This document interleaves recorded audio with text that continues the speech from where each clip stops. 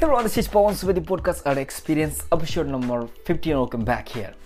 फेरि तपाईहरुको माझ नयाँ टपिक लिएर उपस्थित भइसकेको छु र आजको टपिक रहेको छ What is the monthly average cost of living in Japan? So जापानमा चाहिँ monthly average cost of living कति हुन्छ भन्ने विषयमा र कति पर्न सक्छ भन्ने विषयमा आजको पोडकास्ट तपाईहरुको माझ प्रस्तुत गर्न गइरहेको छु. So जापानमा चाहिँ डिफरेन्ट प्लेस अनुसार डिफरेन्ट लिभिङ एक्सपेन्सेस रहेको देख्न सकिन्छ र म चाहिँ स्पेशली जापानको टोकियो जसलाई राजधानी भनिन्छ भन्ने प्लेसमा बसोबास गर्छु र आज यस पोडकास्टमा टोकियोमा सिंगल मान्छेको लागि के कति खर्च मन्थली लिभिङ एक्सपेन्सेस हुन्छ भन्ने विषयमा के इन्फर्मेसन तपाईहरुको माझ शेयर गर्न गइरहेको छु. सो ढिला नगरी तपाईहरु माझ विषयवस्तुलाई प्रस्तुत गर्न चाहन्छु र भनिन्छ कि Tokyo one of the expensive city in the world र टोकियोमा लिभिङ एक्सपेन्स एकदम हाई छ. मलाई लाग्छ this is my personal experience 75,000 एनबाट 1,10,000 एनसम्म मन्थली लिभिङ एक्सपेन्सेस सिंगल मान्छेलाई हुन्छ जस्तो लाग्छ मलाई.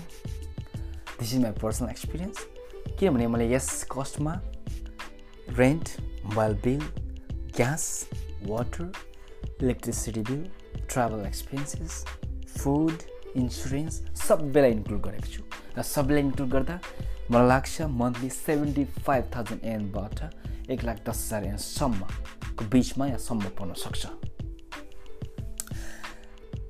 जापानमा चाहिँ स्पेसली टोकियोमा कुरो गर्ने हो भने सबैभन्दा महँगो चाहिँ रेन्ट रहेको छ. सो रेन्ट चाहिँ एकदमै एक्सपेन्सिभ छ.